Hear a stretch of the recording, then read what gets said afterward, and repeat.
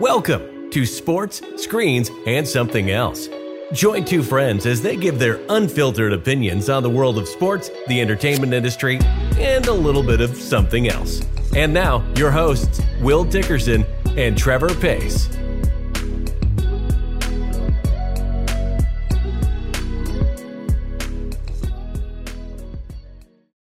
Well, everybody, you may notice today that Trevor and I sound a little different than usual.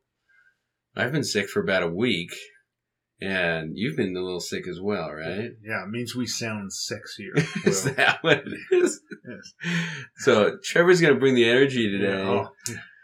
I'm going to fall asleep over here on this side of the desk, and we're going to manage to do a podcast anyway. Yeah, you're really selling this podcast. We're really, giving it our A game today. This is the earliest we've ever done a podcast. That's true. We're usually in the evening. Yeah, very late at night, and now we're in the afternoon. Yes, today. It's usually when I'm taking a nap at work.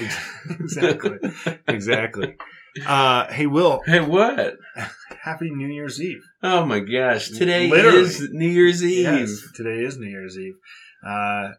And do you know that 45% of Americans make New Year's resolutions, Will? Really? Yeah, it's true. In fact, we're going to talk about New Year's resolutions later and something else. But are you one of those 45%? I am not. Okay. You? I think unintentionally. I think New Year's is a good time to feel like I should lose some weight, just like a Monday feels like a good time. Exactly. Do you know that about 1 million people gather in New York City's Times Square to watch the ball drop? Of course, this is typically, it's not going to be this year. This year, that I think all that is canceled. Hopefully, it seems like the longer the virus goes, the less dangerous it becomes, perhaps. Sure. So hopefully maybe next year we'll get 1 million people back there. I'm not going to go. No. I would never go. Yeah, you would never go. I would never go. That'd be terrible. But have you see pictures of it, and everyone is just like crammed in like sardines. And it's super cold in New York. It's really cold. You have some drunk guy breathing down your neck. I have no interest. I agree with you. But I'm glad other people go. Yeah, no. Those people need to make sure to lock their cars, Will. You know why? Because according to statistics from the National Insurance Crime Bureau, vehicles are stolen on New Year's Day more than any other holiday. Why? People are partying and don't lock their cars. Do you think it could be that they just left their car at the bar, walked home, and then forgot where they left it? So they call their insurance company. Someone stole my car. Very possibly. But Happy New Year's to you, Will. Thank you. To all of our listeners. Hope your Christmas was good. Yours, Will, how was it? It was great. The kids loved it. I made my son cry, which was great. In a good way. Okay. Not in the usual bad way. Okay. You're a turn from your typical parenting torment. style. Yes. Yeah, it was really good. And then I spent like the entire day in the bathtub because I felt like crap. But Christmas morning was very good. Okay. All right. Well, Will, with that image of you in the bathtub all day long, let's get into sports. You know you like it. Sports. Okay, Trevor. Yes, sir. I don't know if you know this, but John Madden died this week. Yeah, a lot of people have been dying recently. Yeah. Legend. Betty White died today. Betty White, just a few weeks shy of her 100th birthday. Did you see that she has a People's Magazine cover coming out? Yes. It's already been published of her turning 100. I know. And she didn't make it. I know. Poor Betty White. Irony. Yes. Well, she had a good run. She did. And John Madden had a good run too. He lived a long, full life, John Madden did. Yes. And from a football perspective, there's lots of things to go into with John Madden. So I kind of want to go into what one of his players felt about him. and then go into some of his accomplishments. And then I'm going to ask you, what do you think will be his longest or most impactful legacy on football? Okay. So this is Terrence Moore. He played for Al Davis, but John Madden was still in the building with him. Okay. Terrence Moore was writing for CNN, and this is what he said about him. Madden was a prolific and volatile NFL head coach, a charismatic broadcaster, an accomplished pitchman, and a best-selling author. He also helped produce a few video games during his spare time. I don't know if you knew this. Yes. The wildly popular Madden NFL Football. He constantly rode his custom-made bus, the Madden Cruiser, from coast to coast. Do you know why, Trevor? I don't. He was terrified of flying. I did not know that. He refused to fly. Did he? Wow. And so he would have this custom-made bus. Okay. That he would drive all over the country. And everybody loved for Monday Night Football when he would show up in his bus, and everybody would go nuts. Interesting. But Terrence Moore talked a lot about how Al Davis took the best from John Madden, but then would often talk about how John Madden used to blow up at players a lot. Okay. So I always think of John Madden as being this fun-go-lucky guy up in the booth. Yeah. Doing his, why can't Troy Aikman grow a beard thing. Right. That's a funny video if people haven't seen it. But he actually gets on the telestrator and shows, this is where the 5 o'clock shadow is on Troy Aikman's face, and this is where it stops. He can't grow a beard. It's so good. Instead of analyzing the game, he's talking about his beard. It's fantastic. So that's what I think of John Madden. Sure. But apparently as a coach, he was pretty hardcore. And he was the head coach for the Raiders for 10 years, and they did very well, setting up Al Davis to obviously go on and win some Super Bowls. Right. Most people, probably my dad's age, know him as the broadcaster. Right. From 1979 to 2009, he spent his broadcasting time winning 16 Emmys, covering 11 Super Bowls for 4 different networks. So he was kind of the pioneer into making televised football a super watchable thing. This was before the yellow line, so people had to have something entertaining to listen to. Sure. While his partner would sit there and actually tell people what was going on. Right.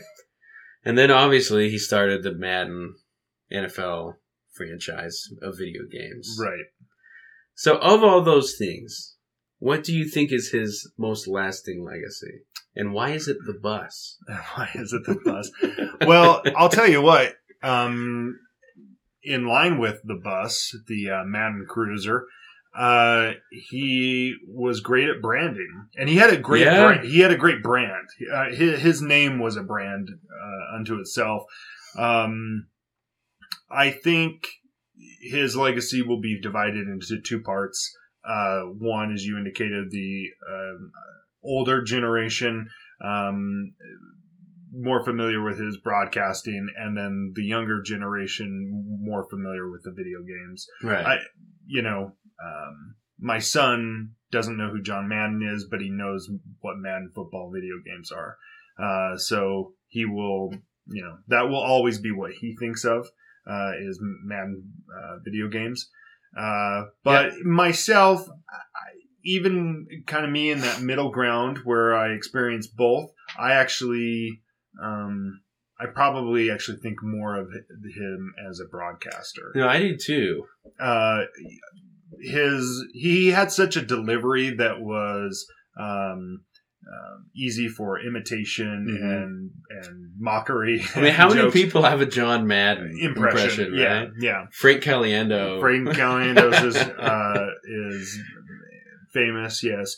And so I think that's really what, and his way of his breakdown was so, like you said, with the beard, he would talk for 20 minutes about, you need to get the ball across into the end zone. If you want to win this game, you got to score more points. Yes. Well, thanks, John. Yes, exactly. So with all of that, I think that will always be his most memorable. See, and I'm the same way. I think of him more as a broadcaster. Mm-hmm. Now, it could be that I lived in that weird in-between time where he was the broadcaster of the video games, right? And that's why they have his name on them.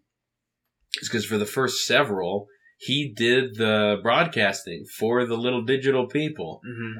And so I associate him more with the broadcast. And then I love listening to Frank Caliendo just do all of his greatest hits back to back, all the nonsense. Yes. These good football players make good football plays. Yes. And you're like, okay. Yes, exactly. Stuff but the way that he would deliver, even those seemingly stupid, inane things, right, was super entertaining. Very entertaining. He had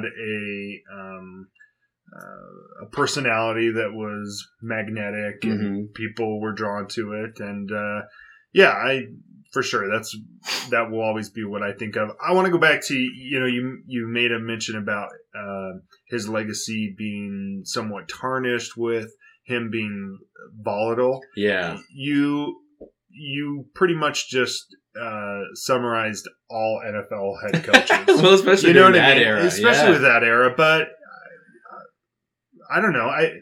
I think don't you think every NFL coach gave a verbal tongue lashing, if you will, to their players at one point? Well, I think that there's like Quinn Snyder and Jerry Sloan are not the same when it comes to those types of things. Okay. Right? Now, I have seen Quinn pop off. Oh, I have too. But Jerry would really break you down. You know what I mean? He was not shy. Yeah. I imagine it's the same. NFL coaches today would not make it personal, probably. Probably not. Whereas NFL coaches back in the day would grind you into the dust. Well, screaming at kids used to be how you coach. Yes. Who's the famous Lakers and Bulls coach, Jackson? Oh, Phil Jackson. Phil Jackson, thank you. Yeah. Phil Jackson was known for calling his players names while they were playing, mocking their toughness, using language that we don't use on this podcast. and so I think it's very people are being very nitpicky and choosy when they try to bring up somebody being. Listen, I'm not saying that I want to be that guy's best friend or anything like that. I don't know how Madden was. I do want to be John Madden's best friend in his personal life outside of football, especially after he retired. I don't know him from Adam, of course, but that's not why I don't. You do. I don't idolize him as a role model or anything like that. I think of him as a personality. And that's where he stays for me. You do bring up something interesting about it is weird, like right after someone dies, that someone's so universally beloved, people are like, well, he wasn't all that great. Shut up. It's our tendency to pull down people that have been elevated. I guess for whatever reason, people who are universally loved. Some people find it cool to find bad things about him. Well, that's I'm like, if the worst thing you can say about the guy is that he would pop off and yell at people, I'm like, then that's every head coach of that era. Right. It doesn't bother me one bit. No. In fact, it's actually, and we could talk about this in movies, but sometime. But it is the media and Hollywood's tendencies to when how many documentaries have you seen where they take a person that is a beloved personality and they do a expose type biography or, where it's like, yes, this lovely person that everyone thought was great. They recently did it with Judy Garland and the Ricardos, Lucille Ball and all this stuff. And it's like, oh, here's their dark side, here's all the stuff you didn't know. Yeah. And why? Why can't we just have why can't we have a biography that's like, here's all the great things they did, and nope, we have to here's the obstacles they overcame. Yeah, we have to take all the shine off. I don't know. Yeah, we should talk about that one day. It is interesting to me that we seem more fascinated with people's flaws, right, than correct. their good traits. Right, exactly. And when it comes to John Madden, love the guy. Right. But by far, his lasting legacy, I think, will be the video games. Mm-hmm. $1 billion video game every year. Yes. It's it is that will go on in perpetuity until that cow doesn't make any more milk. That's true. Well, Will, if you're cool, let's move on to my topic. Yeah, go for it.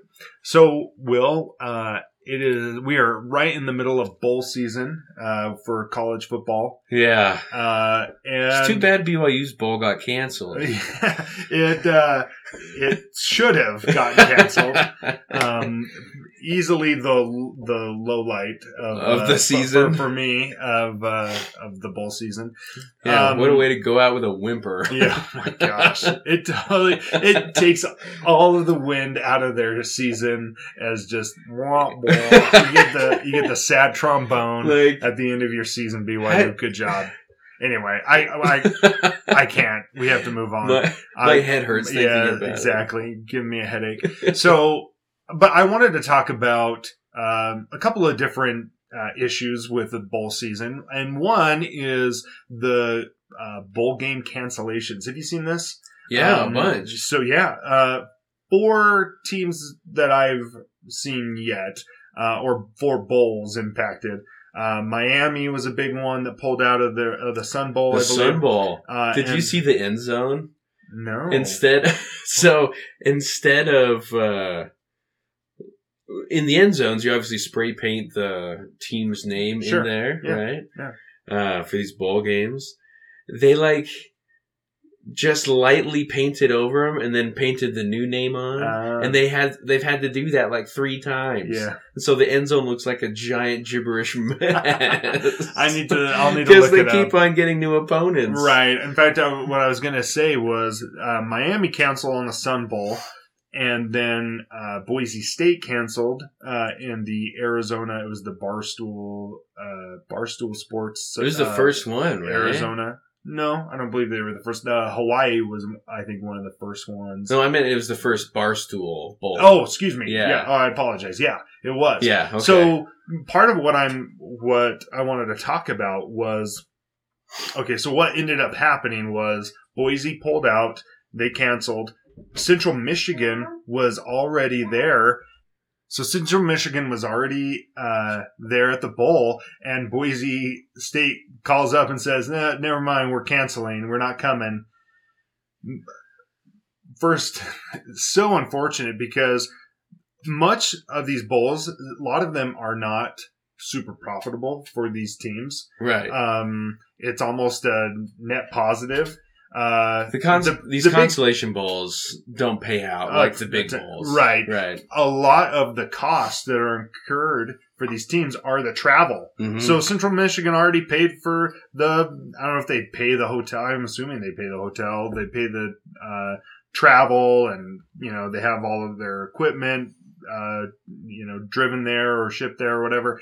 And then Boise State lets them know. It would have been like, thanks, that would have been nice to know yesterday, right? Before we got on the bus. But then what happens is, okay, then Miami cancels for the Sun Bowl, so then Central Michigan leaves to go to the Sun Bowl, and they played that, as you said, right? So then what happened? So I want to talk about kind of what are the repercussions, what should happen. Now, Barstool Sports, they pay all this money to be a sponsorship of this bowl. That bowl doesn't get played. What should Boise be held accountable? Should they be forced to play? Is it should it be a contract type situation? Should they have to, if they shouldn't be forced to play, should they be forced to pay? Is it their responsibility to? Well, in the case of Central Michigan, they should pay. I just be like, hey, let us take half the cost. I think so. Of you traveling. Absolutely. we pulled a fast one on you. That's Yeah. such a jerk move. It is such a jerk move. I am so... Listen, I get people not wanting to get people sick and all this stuff. Mostly I think it's crap, though. I think, listen, put your people in quarantine or do whatever, but... take your vaccines, take your boosters, and just freaking play the game. I feel something similar about players that opt out of bowl games because they Exactly. don't want to hurt their draft stock. Yes, and I wanted to talk about that as well. To me, they're the same. Okay. If you signed up to be part of something, then do it. Yeah. Right? Mm-hmm. Don't find an excuse not to do it. Exactly. Don't feel like my interests are better than the interests of the team. Right. So to me, the two situations are the same. Boise State saying, some of us might get hurt. We feel like we're going to have a good year next year. The bowl doesn't matter anyway. Right. So sorry, Central Michigan, we're not showing up Right. because reasons. Right.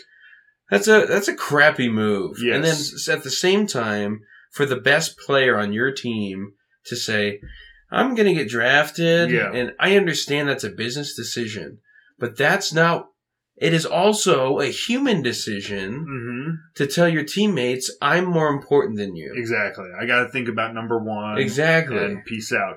So I agree with you. Is there a remedy? Yeah. What's interesting, real quick, I was going to mention the Rose Bowl. Utah's playing in the Rose Bowl against Ohio State. Ohio State has already had like 4 or 5 players opt out of the bowl. For them, no offense to all you Utah fans, but it's the truth. They don't want to be there. They thought that they were going to be in the playoff. Yeah. They don't want to be there. You're a consolation prize. And Utah is stoked to be there. This is the greatest thing for them. Especially after how their season started. Yeah, for sure. So now, they're wanting to play. I assume that Utah will win, tomorrow. And run away with it because I don't think Ohio State wants to be there. In large part because half of their team is, Pieced out already. Yeah, pieced out already. So I think that there is a remedy coming for that. Is there a remedy? Is there a fix for the teams canceling on the bowls? So outside of just COVID, because Yeah, COVID might go. sure. Let's say COVID goes away and that's no longer a thing. I think you still might see teams saying, never mind, we're not going to play this. And I think that's because the bowls that they're going to don't really matter. That they are making... None of them matter outside of the college football Exactly. playoff. Yep. And that's why if you're not in the college football playoff, all of your players are piecing out. Yeah. All your best players. Yeah. So to me, you have one fix for both problems. Okay. And I know people love the consolation bowls because they're... As soon as you get 6 wins, Mm-hmm. your team is going bowling, and you have something to look forward to at the end of the year, blah, blah, blah, Yeah. blah, blah. To me, you expand the football playoff to 8 or 12 teams, I don't care which, Mhm. and then those are the only bowls played. Yeah, I agree. I think if there is a case to be made for the consolation bowls, you need to get teams that are have the equal record or similar record, Mm-hmm. because generally speaking, half of the teams want to be there because they are trying to prove something. They're happy to be there. They're in the Utah's situation, Yeah. right? And then the other half are people who feel like their season was a disappointment. They lost their last game. The Oregon's they're in the Oregon Ducks situation. We should have won that title game, the conference playoff game. Oregon's really been sucking it up lately. Yeah, and so they're going into their bowl thinking, we don't want to be here. Who cares? Right. So what you need is sometimes you have a game where Utah plays or BYU plays like Wyoming that one year, or Mhm. San Diego State, where both teams kind of had something to prove. They weren't at the top of their conferences, or they were kind of middle of the road, 8, Right. 9 wins, and having another win, having that 10-win season would have been a big deal for them. So what if it was something like this? You had a 12-team playoff. 12-team just works out great because you have 4 weeks of bowls anyway. Sure. Make the first week a bye week. Then you have 3 straight weeks of these playoff games. And then your championship game. But what if all of the conference champions that aren't in the 12-team playoff, so all of your G5 conference champions, what if they played in bowl games to pad it out? So your Mountain West champion plays your Sun Belt champion. Right. And your Conference USA champion plays the WAC champion. Right. Or whatever. Right. And you could have other bowl games and would have a championship feel. Right. Like, we'll prove that our conference is better. Yeah. That even would probably make it better. Yeah, absolutely. I agree. But you'd still have some players opt out because it doesn't matter. Potentially. So my thought with my fix for players opting out is the NIL. Deal. Have it part of the sponsor's agreement. Wow. If you are Built Bar and you're paying BYU players to go up there and be like, I love Built Bar. Oh, I love Built Bar. Yeah. Do you want your play? You're paying them lots of money. Do you want them sitting out the biggest game of the year? No. So you make it part of your contract to say you will play that bowl game if you go, because I'm not going to pay you to drink, X sports drink or whatever, and you not play the bowl games, because that's where all the eyes are on you, and especially outside of your market or whatever. The bowl games are where most of the country is going to see you. You know what? Maybe this is just a failure of parenting. You know what I mean? Well, think about Tyler Algier, right? Yeah. He's had one of the best seasons for a running back ever in BYU history. Mm-hmm. He knew he was going to get drafted. Yeah. And he shows up to the bowl game anyway. Yep. Plays his little heart out and we still lose. But he was there, dang it. I think most players are like that. I get it from a business perspective of sitting out. It's a selfish thing, but it also, you make the point of, if these people get injured, it's their livelihood. I know, and I totally get that. That's why the sponsors, the NIL, the people paying these athletes need to make it part of their contract so that they are getting paid. That's a good idea. I also, to show up. So, I'm very pro-capitalist. I'm very pro people going and making their money. I have no problem with people making money. Right. But capitalism shouldn't also be a system of ethics, right? Sure. So, yes, you will go make money in the NFL. Is it possible you'll get hurt? Yeah. But don't you also, as a human being, owe it to your teammates to show up and play with them? Yeah, I mean... I don't know. Yeah. That's just... It's weird to me. I get it. So a fix is make all the bowl games matter by turning them into playoff games and getting rid of the other ones. That's a good point. That's what I think. Well, Will, with that, let's move on to screens. Screens. So today we're going to do something a little different. We haven't done reviews in a while. It's true. So we're going to do 2 back to back. Back to back. And then we're going to talk a little bit of the state of Marvel, how we see it. Yeah. So it'll be 20 minutes, kind of an amalgamation of both of us. Yeah, exactly. So first, we'll start with Hawkeye. Okay.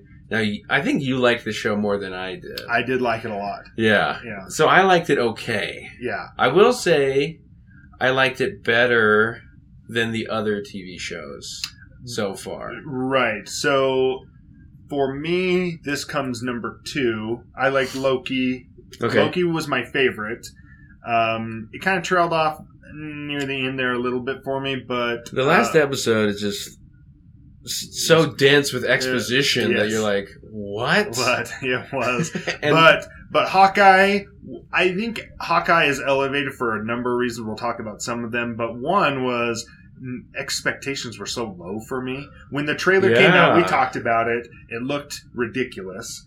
It looked real bad. Yeah. It looked very hokey and slapsticky, and that was not at all what I was interested in. And it wasn't that way even a little bit. I mean, slightly perhaps, but not in a ridiculous way. Not in a way that I thought it was going to be. Sure. I thought it was going to be dad jokes and fun action, the end. But that's not what it was. Right. I thought this, to me, is the most consistent Marvel TV show. From beginning to end, each episode felt pretty consistent. There's not one that stands out that you're like, that one stunk. Okay. Like, each episode I thought was really good. Well, they were good. Now, I will say, they did something in this show that I wish Marvel did in all of their stuff. There's a Heat-like car chase in this one, where it's one really long shot, right? Mm-hmm. And you're in the back seat while Kate Bishop and Clint Barton are driving the car and shooting the arrows. And it's just one continuous shot, and all the stuff's going on. And it's a solid 6-7 minutes of this one shot. And the action is extremely easy to follow. It's really impressive.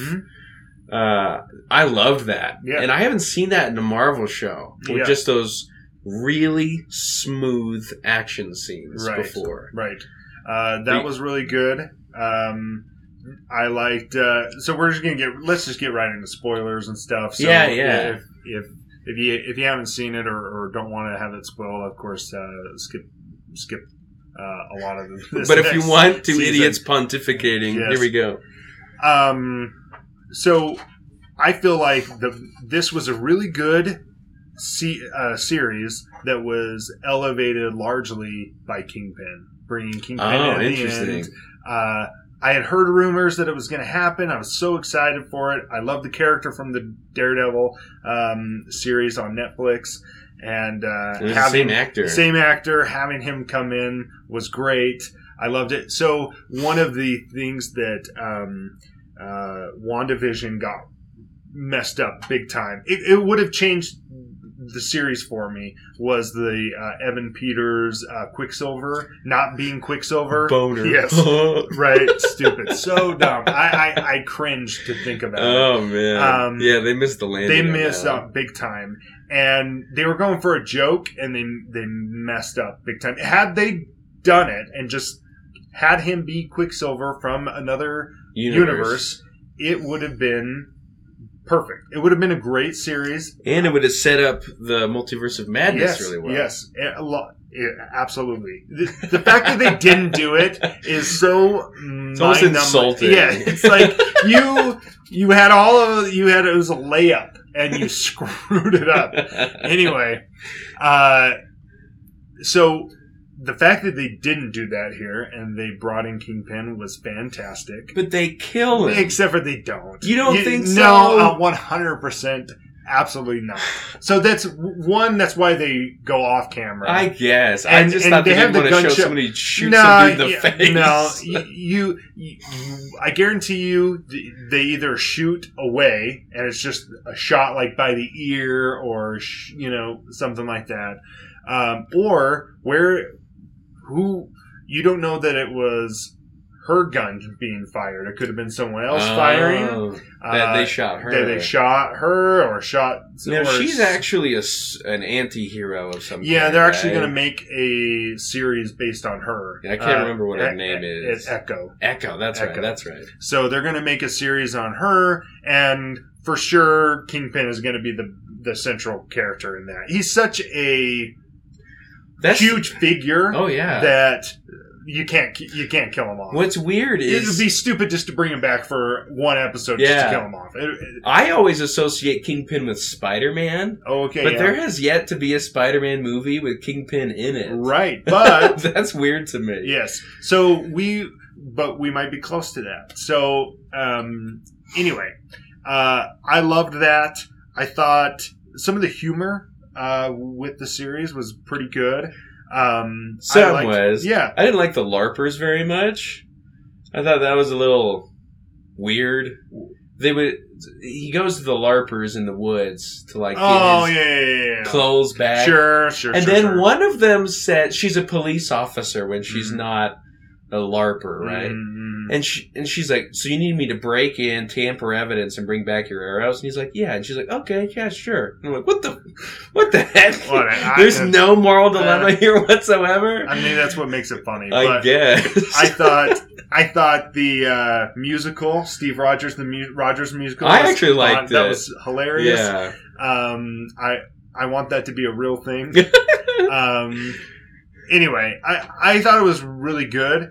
I think it excelled because it overshot expectations. Did you like the twist that it was actually the mom that was the villain and not the father or stepdad? Yeah, that guy. Yeah, I like that. Jack. Yeah, and I think that follows a storyline in the comics. I like Jack's mustache a lot. Did you? Yeah, I really liked that. That was a good mustache. I liked one. Did you know that the lady that plays the deaf girl, Echo, is really deaf? Is she? In real Okay, life, awesome. And she really has a prosthetic leg. Oh, that's great. Yeah. So I thought that was cool.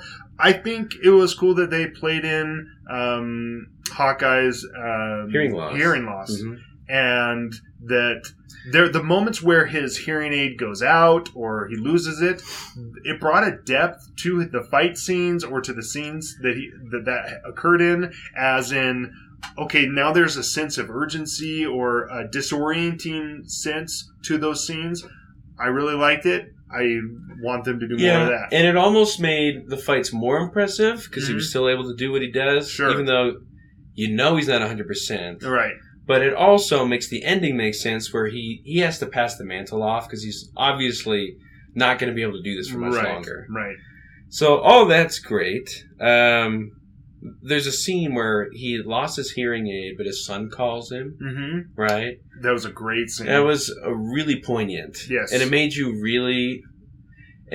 feel what it must be like for him to try to be dad, but also having to do the superhero stuff at the same time. Yeah, this has real world consequences. And the consequence of not wanting to scare your kid and trying to tell your kid you love them and everything, but he can't hear, and so anyway, yeah, you're right. It was a great scene. That was a great scene. Anyway, I really liked it, but part of what I wanted to talk about with this is I feel like it was really elevated by bringing in a new character that was kind of a surprise. Right. I had no idea Vincent D'Onofrio was going to be in this. Oh, really? So when he showed up, I was like, he's from the Marvel, the Netflix ones. Yeah. And so that got me really excited. Yeah. And then they, in my opinion, shot him in the face, and I was like, "What the heck?" Yeah, that's what they want you to think, of course. But I have no doubt that he'll be back. What didn't you like about it? I'll go into two main things. Okay, and it basically encapsulates everything I didn't like. Number two, they bring up the Ronin stuff, but then they just kind of leave it. Mm-hmm. Yeah, I killed a lot of people, and some of that was probably bad. Right. And now I've got a lot of enemies, and we gotta stop them. Yep. And I'm like, could you go into that a little more? Because I thought that was going to be part of this movie, is showing that descent into vigilantism that he went through out of grief for losing his entire family. He just started killing people. Well, actually, I feel like the disservice was actually done in Endgame, that they didn't actually talk about that. Go into it. Yeah, they bring it up in Endgame. They show that he was doing. Because he kills that Yakuza guy. Yeah, he has like 2 seconds where he's Ronin, and then I'm not Ronin anymore, but I have this regret because I did bad things. And even Black Widow's like kind of scared of him in that moment. Yeah. This is a little. You got to calm down. You got to come with me. Like, he was a dangerous dude, and I feel like they barely went over it. Well, right. So that was one problem, but maybe that's an expectation problem on my part.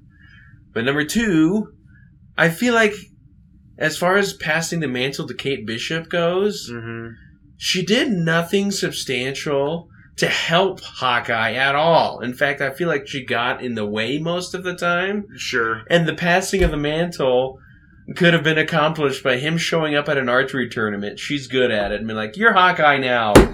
Well, I think your point is made. And the story would have been the same. I think I think what they were going for, though, was here is this person who doesn't know how to be a superhero, and she's kind of bumbling along, and he's trying to carry her along. Definitely, she was attached in the story as a, like, get out of here, kid. You're not helping me. But her wanting to be be part of it. I had no problems with it because I would much rather her be that way than the Mary Sue and being just being awesome. In fact, I felt like maybe even a little bit on the fight scenes. She was a really good fighter for some reason. A little bit better. She did like this crazy backflip off her butt. Yeah, you're right. Then there are times where Kingpin is kicking the crap out of her, and somehow she's fine. Yes, that dude just got hit by a car. Yes, there's no way you're okay. Yes, after. If that guy is throwing you through a window. Yeah. Right. But all in all, understanding that it is Marvel and they're going to do their Marvel things. I'd say 10 donuts. That's 10 donuts. 10 donuts. All of them glazed. Okay. So nothing fancy, but 10 donuts. I will give it 8 grocery store donuts. Okay, that's a solid. It's okay, but I can get it pretty much anywhere. Sure. Nothing special. Does that make sense? Yes, absolutely. It's not bad. Okay. But they're not like gourmet. No. I felt like the story was just okay. Sure. Now, honestly, I thought the Yelena parts were the best parts of the whole series. Really, I felt like the opposite. There we go. I did not care for I didn't care for the... I didn't care for the crappy accent, I think, or the mac and cheese talk. So I felt like it was fine. But my wife loved that scene. So did she? She got a kick out of it. Well, good. So I felt like it was fine. Okay. I thought it was very consistent. That one action scene in the car chase is incredible. Mm-hmm. Mm-hmm. There's some really good things about the show, but I felt like it was just okay. Okay. Well, with that, Will, let's move on to the next review, which is Spider-Man. Yay! So, I also really enjoyed Spider-Man. I loved this one. Yeah, it was great. I don't know if it... I almost still think it's probably the worst of the newer Marvel Spider-Man movies. This one is? Yeah, in my opinion. It's one of the worst of the new Spider-Man movies. Yeah, I like to take that opinion and put it straight in that garbage can. Okay. That's not to say it was bad. I just really liked the other two very well. Okay. People are probably screaming at their phone or radio because of a lot of people didn't like the Far From Home, the last one. I really liked it. I thought Mysterio was a great bag. Anyway, we've talked about it already. I like that movie a lot. Yeah. This Spider-Man was very good. Had great elements to it. Story-wise, it left some to be desired on the story. Yeah, you and I agree. The setup for this movie is stupid as heck. It's very, very dumb. Basically, Peter Parker can't get into college with his friends. Right. Looks up and sees some Halloween decorations and goes, hey, that's a wizard. I know a wizard. Right. I'm going to go ask him to delete everyone's memory in the planet. Right. So I can get into college. Right. And then... That's the setup. Spider-Man goes to Doctor Strange, says, hey, make everyone forget. Doctor Strange is like, that's a very dangerous spell. Sure, we'll do it. And then let me just start it without talking to you first. They don't game plan at all. A much better idea would have been, hey, let's just make everyone forget that Mysterio said this thing.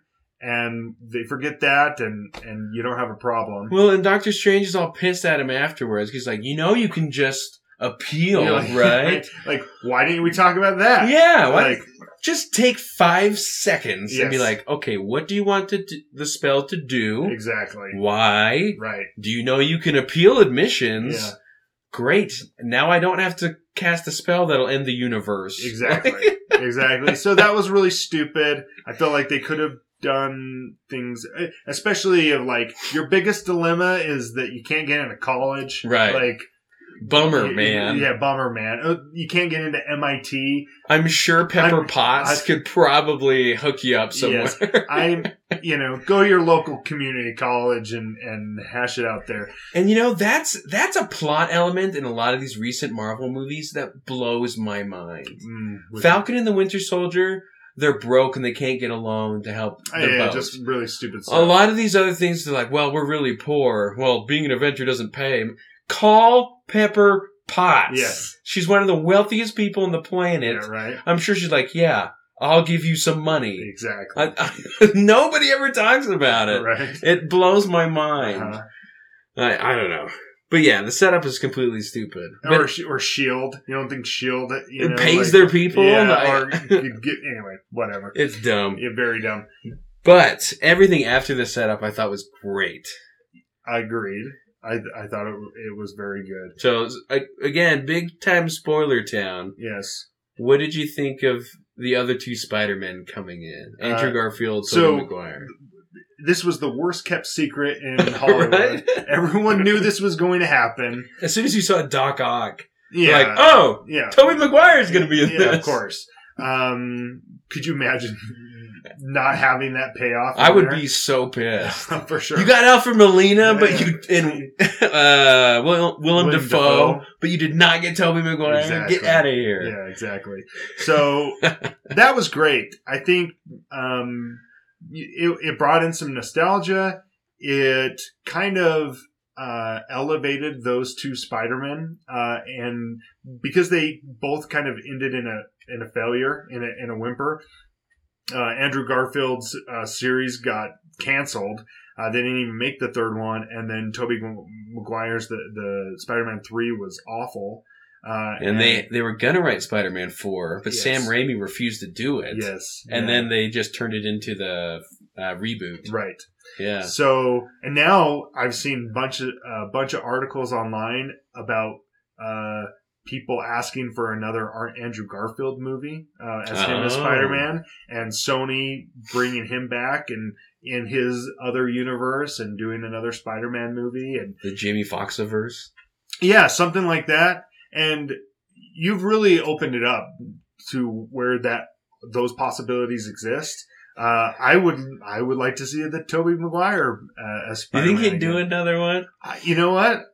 Yes, he's not doing anything else. He's fair. and I thought he was great in this. He was my highlight. Yeah. The scene where he comes in and he stops Peter. Tom Holland.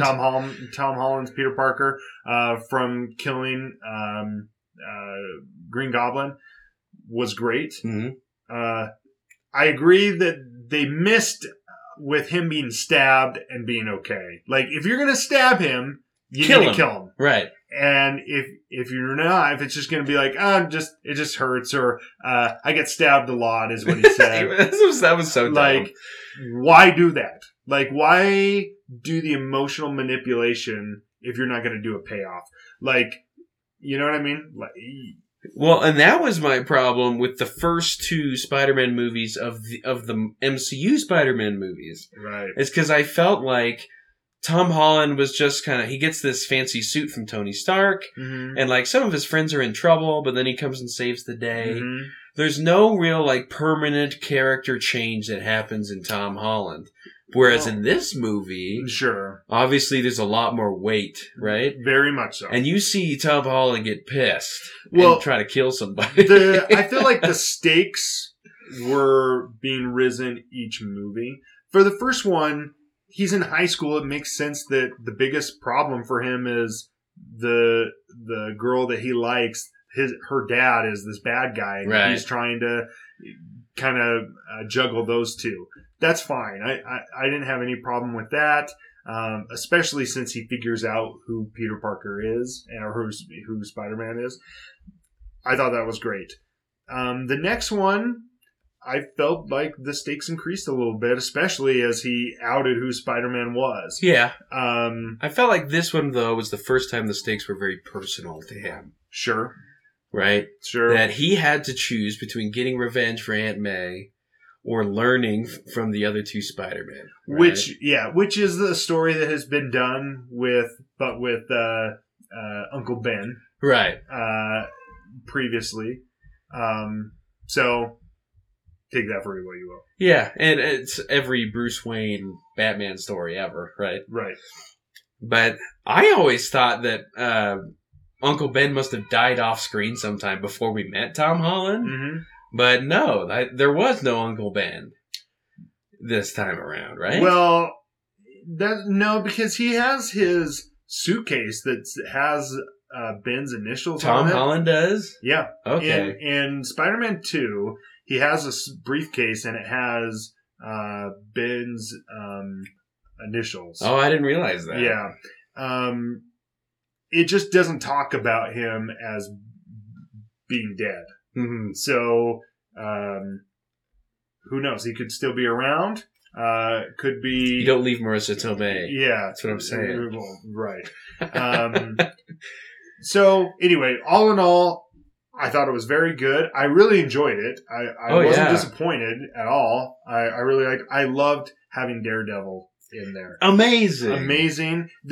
I had a huge smile on my face as I sat there and thought, oh my gosh, Daredevil is sitting across the table from Spider-Man, and how cool is this?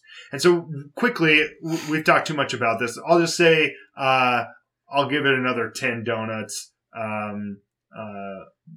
One of them's maple. Ooh, one of them's maple. One of them's maple. What would you say? I will also give it a 10 out of 12.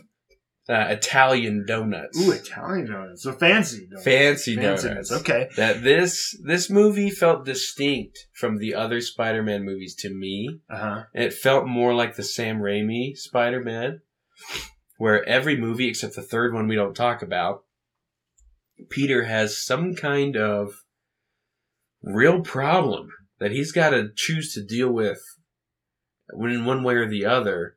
And it's either going to affect his superhero wing, mm-hmm. or it's going to affect his relationships with everybody else. Right.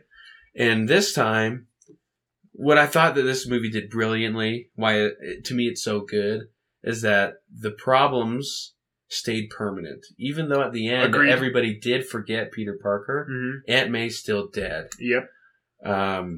He loses his friends. And that's by choice. Yep. He tries to go reconnect, but then decides maybe they're better off without me. Right. And he has to start over. Yeah. And now he doesn't have the support of his superhero friends. Right. Though the consequences were permanent from this movie. Yes. And For now. For now. So I really, really liked it. I will say I teared up a little bit when Andrew Garfield got to save MJ. Oh, really? Because when Stacy died. Yeah, of course. Right? And he talked about how that's the one person he couldn't save. Right. And he's kind of gone down this dark path ever since. Right. His redemption was there. And this was the redeeming moment mm-hmm. from his previous movie. Right. And you could tell he was a little emotional about it. Right. And that is so good. There's so many very poignant character moments for each Spider-Man. Yep. Tobey Maguire preventing Tom Holland from making the same mistake he did. They weren't just in there. They actually mattered in terms of the plot. It's like each one of them had their own cathartic moment to their own series. Right. And so doing what they did, setting up the next Marvel movie, and having such catharsis at the end with all of your Spider-Man. And I love Spider-Man. It was just fantastic for me. It wasn't perfect. Yeah. The setup, again, was extremely stupid. Mm-hmm. Don't say Scooby-Doo that crap. That's a really weird and awkward thing to say. Yes, absolutely. But overall, amazing movie. I just want... We don't have any time, but I do want to quickly talk about the state of Marvel. Okay. And both Hawkeye and Spider-Man, I think, excelled in large part because they brought in these crossover characters. They brought in Kingpin from Daredevil. They brought in Daredevil in Spider-Man. They brought in all these other Spider-Men from other Spider-Man franchises. And Venom.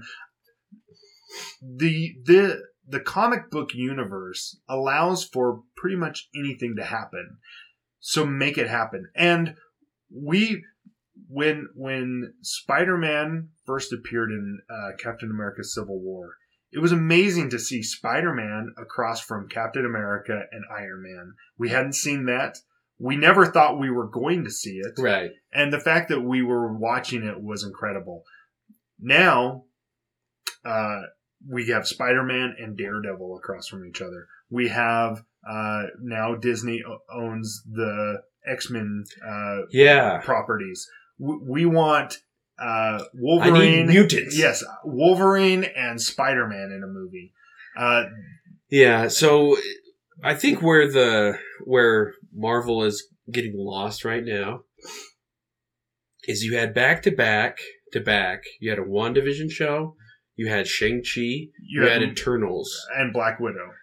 These are all very lesser known superheroes. And it's not that you can't grow to love those superheroes, but for every Ant-Man, you need a Spider-Man. You need to infuse these lesser known characters with super popular ones. But not only that, I think you need to make them matter. Their movies, their storylines matter.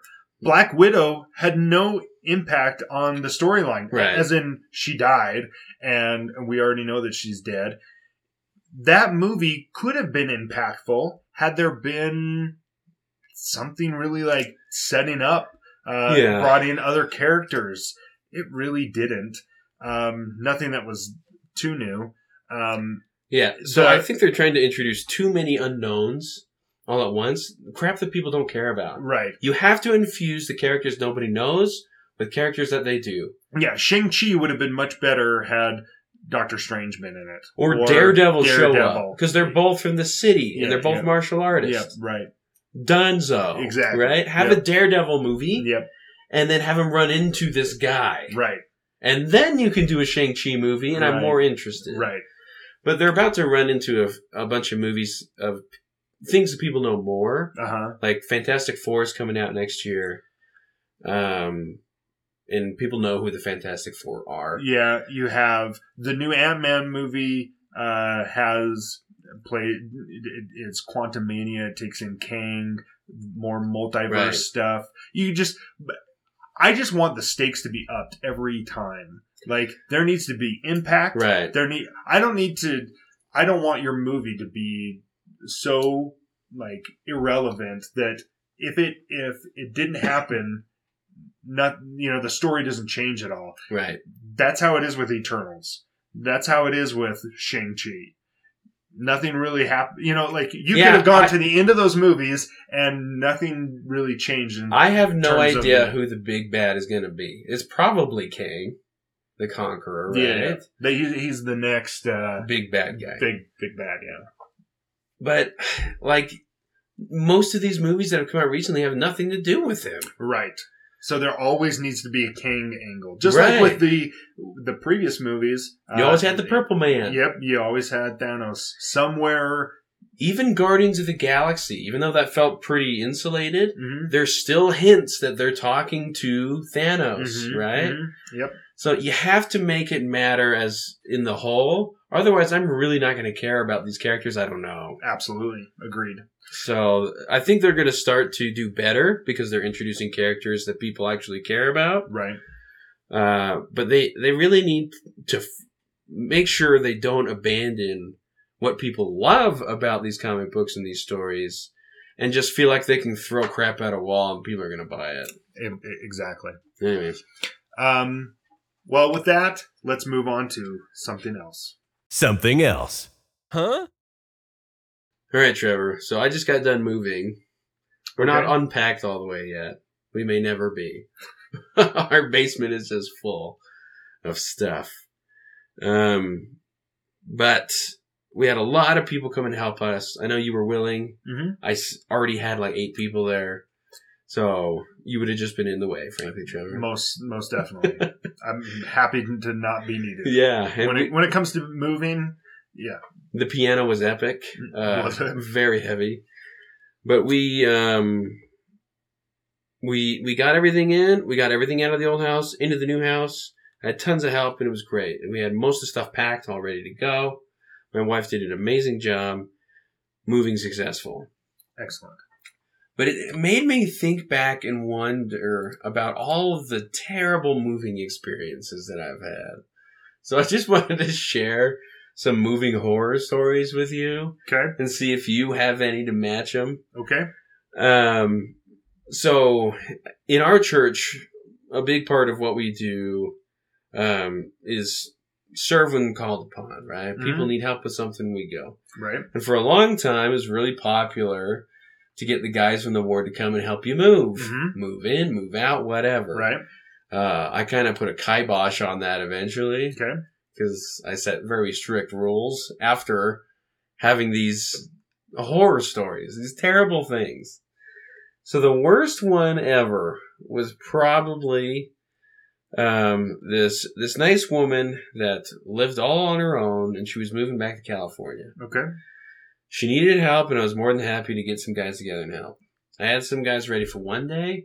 She called me that morning and canceled. Ooh. So I had to call all those guys and say it's off. Nice.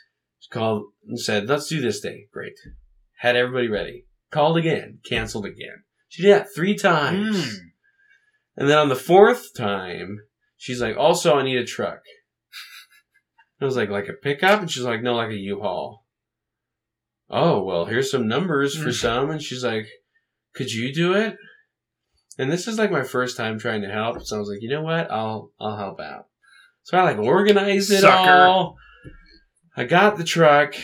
We get there. We get up into her apartment. What is she doing? She's sitting on her couch watching TV. Nothing in her house is packed. Nothing. There is not a single box in her apartment. Nothing is packed, Trevor. After canceling that's on what me you're there for. 3 times. Yeah, no, that's what you're there for. And I'm just staring at her like, well, what are we supposed to take? And she goes, well, you can start with the kitchen, I guess. I was very mad. Oh, yeah. So but you did it. We did it.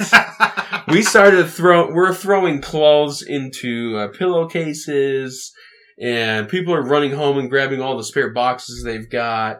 This is after I left. Oh my gosh. I can't remember. It had to have been. I was so mad.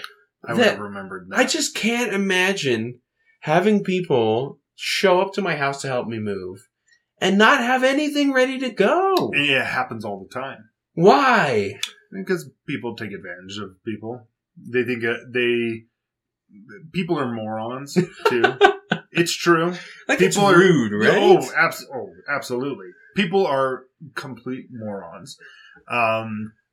And they absolutely take advantage of free help. They think it's owed to them, especially if it is church-based or religious-based.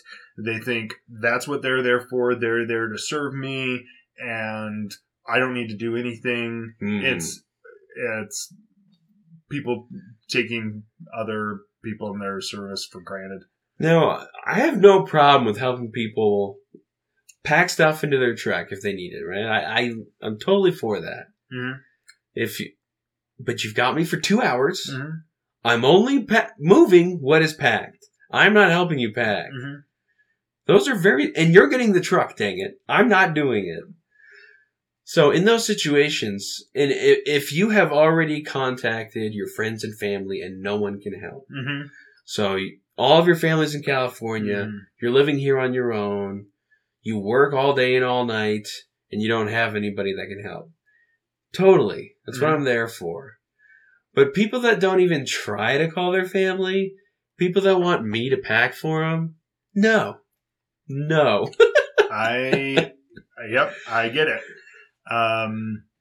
So some of your other bad experiences, Looks like you were almost squished by a refrigerator. Yeah, that was exciting. Okay. I think that's every time I've ever moved a refrigerator. You've always been squished? Almost always have been squished. Or you like pull a disc or something. Oh, like yeah. You pull a muscle. And So I was just back from my mission. Okay. And we're moving people from one house to another.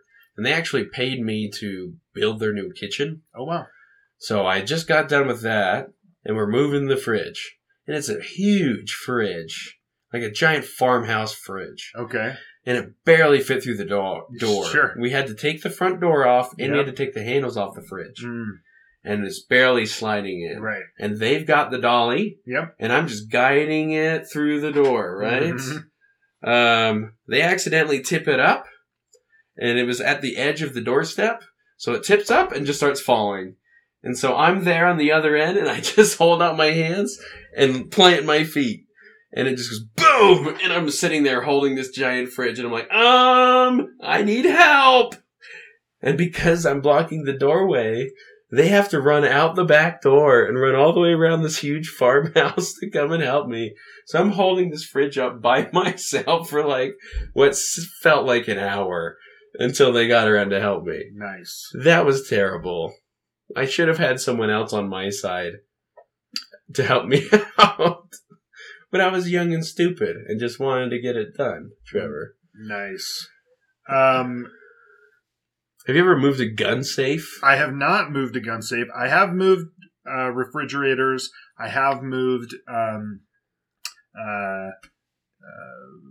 pianos. They're all terrible, awful. I do have a one moving story. Yeah, do you tell mind me. if I share? All right. So I was a missionary, LDS missionary. We are in. I was lucky enough to serve in Gillette, Wyoming. Nice. Right. Yes. Very exciting. So That's God's country. Yes, God's country. Yes. So I'm there, and the bishop contacts us and says, "Hey, he was from another congregation, not the one that we were assigned to, but he says, hey, we need some help moving this person, this lady. Her husband's in prison. Oof. Yeah, and she doesn't have any other help. She has a couple of." Apparently a couple of things that need to be moved and needs your help. So we didn't know exactly where she lived. We kind of had the cul-de-sac. It was a cul-de-sac with a bunch of townhomes. They said, she's not going to be there. That's always a good sign. That is a good sign. She's not going to be there, but she's going to leave the garage door open and go in and start moving stuff. So we're like, all right, well, we show up, and like you, Will, nothing is packed in this house. Nothing is packed. Clothes on the floor. This house is a disaster. It is. I'm angry for you. Yeah, it looks like something from, Hoarders on TLC or whatever, an episode of Hoarders. So what do we do as good missionaries do? Just like you, we get to try. We're like, get to work. Yeah. So we have like pizza boxes out. Oh. We're like, okay, well, what do we need to do? We'll start with the heavy stuff. So we start unhooking their washer and dryer. Mm-hmm. We get these unhooked. We go dryer first because it's lighter, right? Mm-hmm. We have the dryer outside in the garage. The bishop shows up. He has a trailer, and we're about to load this dryer onto this truck. The bishop says, "Hold on, stop. First, we want to let's get the freezer. They have a chest freezer. Let's get that on first." And we're looking around in the garage. He said it's in the garage. We're looking around the garage. There's no chest freezer, Will. And it hits us. We're in the wrong house. No way! This is the wrong. complete wrong house. We've been rifling through this person's stuff for like 30 minutes. You're stealing their appliances. right then, we're holding the dryer. And right then, a cop pulls into the driveway. And we're like, holy crap. We rush this dryer back in. We're hooking it up super fast. The bishop, he sees the cop coming and he's like, oh, we didn't know. We didn't know we were in the wrong house. And the cop was like, he actually knew who the bishop was, and he was stopping just to say hi to the bishop. Had nothing to do. He had no clue what we were there for, what we were doing. It was so funny. Wow. And we hurry and hook this thing back up, and we are out of there. And it's like 3 houses down. No way. And we go in there, and this lady just needs like a few appliances moved. And we just were laughing about it so much. We thought. Can you imagine? Well, you know, it's funny. We thought about this family. What if they came home while we were doing this? They're like, hey, how's it going? They're like, you can't just steal my stuff. Caught red-handed, you know, stealing. Oh, like, no. How do you explain that you're not there stealing their... No, we're missionaries. We're moving you. Stealing their stuff. Where are you moving me? No. We were laughing about them coming home later and looking at their stuff in their house and being like, who's been in here? Except for their house was such a disaster, they probably had no clue. They are none the wiser, I guarantee. Oh, man. That is a true story. And that is an ultimate story. That is my bad moving experience. Oh, yes. Man. That was a great one to end on. Yeah. Well, let's move on to your topic. Let's do it. So, Will, with it being New Year's, of course, I wanted to talk about New Year's resolutions. Yay. Annual repentance time. I wanted to ask, do people actually do them with success? And why do we wait for New Year's?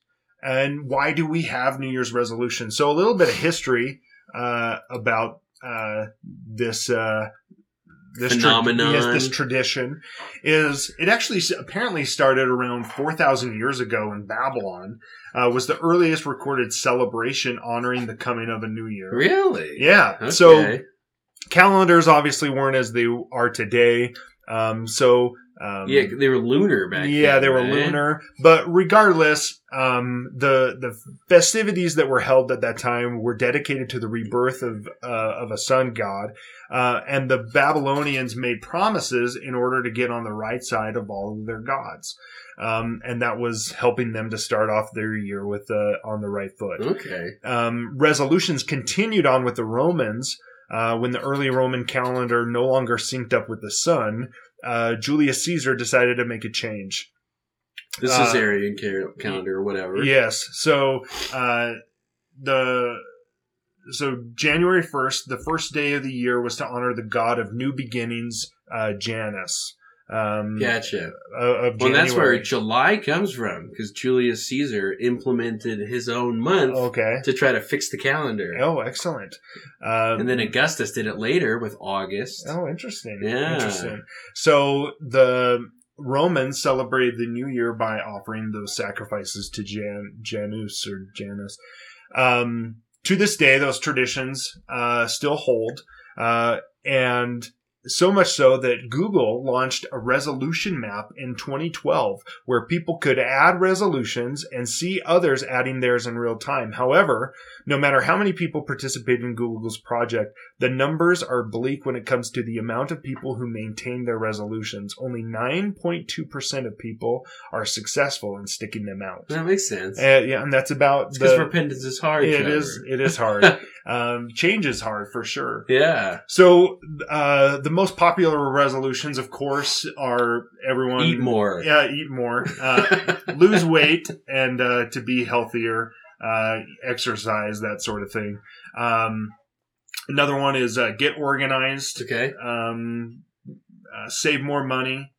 Basically, people are loose with their money. They have no self-control and are slobs. Yeah. You know, they need to get organized. You just described my daily life. Yes. Quit smoking or other bad habits. Spend more time with family, friends. Or less time. Yeah, In some cases, yes. And then learn something new. Okay. So those are some of the big ones. Do you participate in this? And what would be your New Year's resolutions? Not really. I fall into the Monday fallacy a lot, Okay. where I feel like Monday's always a great time to start my goal. Just because it's the beginning of the week. Sure. And I mess up by Wednesday. Mhm. So I'm like, well, I'll start again next Monday. Monday, I'll really start. Okay. And then 52 Mondays go by. Okay. I'm like, well, now it's Monday and a new year. So this time I really will do it. Oh, okay. So I guess in that way I am. Okay. But, yeah, I always find it funny when people make these like grand goals for New Year's resolutions, right? Mm-hmm. It's not like, well, I'm going to eat a little bit better. It's, I'm going to go from no activity at all to working out 6 days a week. I'm going to drop 230 pounds. Right. I'm going to hike Mount Everest. Mm-hmm. And you're like, whoa. Because then the problem is you mess up on one of those. Mm-hmm. Then you're like, well, I already failed. And then you don't do any of them. Mm-hmm. Right? So I do think New Year's resolutions are a little silly in that you can choose to change anytime. Right. Well, why do you think we wait to the beginning of the year, though? Why is that? I think it's something the that we do? ultimate Monday fallacy. And it's funny that you mentioned Monday, because some people wait till the weekend, wait till Friday or Saturday to heck get no. things done. I'm eating queso with my Bengals game. Yes, Monday is your day to start things afresh, huh? Theoretically, yeah. I agree. It is kind of funny that we don't just say right now. I'm going to start right now. In October 1st to start eating healthy. I'm going to wait 2-3 more months to finally do that. I've always kind of thought that was interesting. I don't get bogged down with the July or January 1st. I'm going all in on this. Right. I need to change. One thing I wanted to ask about was, why do we never talk about things that we want to continue doing or not stop doing? A lot of times we are starting a new habit, and like, hey, this past year in 2021, we started a podcast. Yeah. Why not have a resolution where we say, let's continue doing this thing? This was something that we liked doing. We're going to continue to do that. We don't think in that sort of frame. It's probably because it's a new year kind of denotes new things, right? Mm. Not the same things. Mm. So it's probably just a frame of mind of what's going to be new. Mm. It's going to be me. 180-pound Will is going to be new, Yeah. right? That's 60 pounds away, Yes. but I'll get there. So we should be looking at where we are, where we want to progress to be, Mm. and then making sure that we keep doing the good things that are helping us be on that path, and then picking up little progress in other areas, right? Mm-hmm. That should be how we change. Keep the good, out with the bad, and if you find something new that's good, seek after that, right? Mm-hmm. That helps you become what you want to be. Right.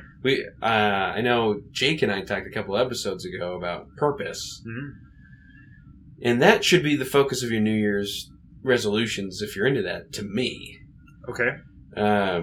Whatever's going to help you continue towards your purpose, that's what you should make sure to keep centering your life around. Mm-hmm. Whether that's continuing doing things or adding in new things, just keep progressing towards that purpose.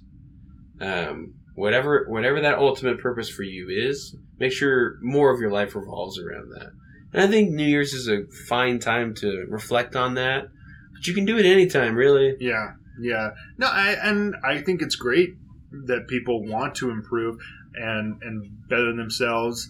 I do tend to agree with you that people make their goals so large that they're unattainable. They're Right. not realistic. They don't follow that SMART goal, strategy. So, absolutely. of these goals that are tend to be the most popular, is there any that speaks to you? So I'm really into the losing weight. Okay. I have been for a while. I just haven't done it. But over the past month, I've actually lost 10 pounds. Oh, excellent. Congratulations. And I already feel better. Great. Just to give everybody the update that I promised. Mm-hmm. I'm down 10 pounds from where I was when we first talked. Okay. Or when we made that goal that we're going to do this thing. I'm not down to 180 yet, but I am down to 240. Okay. And I already feel better. Great. I feel lighter. And so that's one that I really need to do. Okay. For me, I have a goal of losing 20 more pounds. I need 25 more to get there. And Brian Regan tells a joke where he goes, I made a goal to lose 20 pounds this year, and now I've got 30 to go. And he goes, I gained 10 pounds to tell this joke. I did not know that was a Brian Regan Yeah, joke. that's a Brian Regan. But the holidays, they do their damage. One cool one on this list I've never thought about before that you have up here, helping others pursue their goals. Yeah, that is kind of an interesting one. Right? New Year's, I always kind of think of it as a self-interested kind of thing. Uh-huh. But turning it into, how can I help family members around me achieve their goals, right? Yeah. That's an interesting twist on this. I'm going to have to give that some thought. I've never thought about it. Yeah. Maybe we can help each other keep our goals or pursue our goals of getting healthier. There you go. Eating healthier. And you guys, the listeners, can help us as we give you guys updates on how... Email me every day telling me I'm fat. Sounds good. Well, Will, that brings us to the end of another great episode. You were subpar. You know what? As you weren't feeling healthy, but I carried us through. Yeah, and, today was your episode, man. I appreciate it. And hey, it was great doing this again. It was nice to do it in broad daylight. Yeah. So that was a nice change. Next time we'll try it at my new house. Yeah. The setup is at the far end of the hallway, away from my kids' rooms, so it's possible that they can hear us. Okay. We'll find out how that goes. our next episode may be us whispering the entire time, but we'll figure it out. Yeah. And it should be good. Well, thanks everyone for listening. Have a happy New Year's, and we'll catch you again next week. As always, please email the show, leave us reviews, and share this podcast with friends and family if you so choose. I love everyone, and Happy New Year's to you, Trevor. Happy New Year's to you too, Will. I'm going to go get drunk on cough medicine. See All ya. right, bye. Thanks for listening to another episode of Sports, Screens, and Something Else. If you enjoyed this podcast, please consider subscribing and sharing it with your friends. Be sure to rate and review the show wherever you listen. If you want to contact the show, you can send an email to ssseshow@gmail.com. And join us next time on Sports, Screens, and Something Else.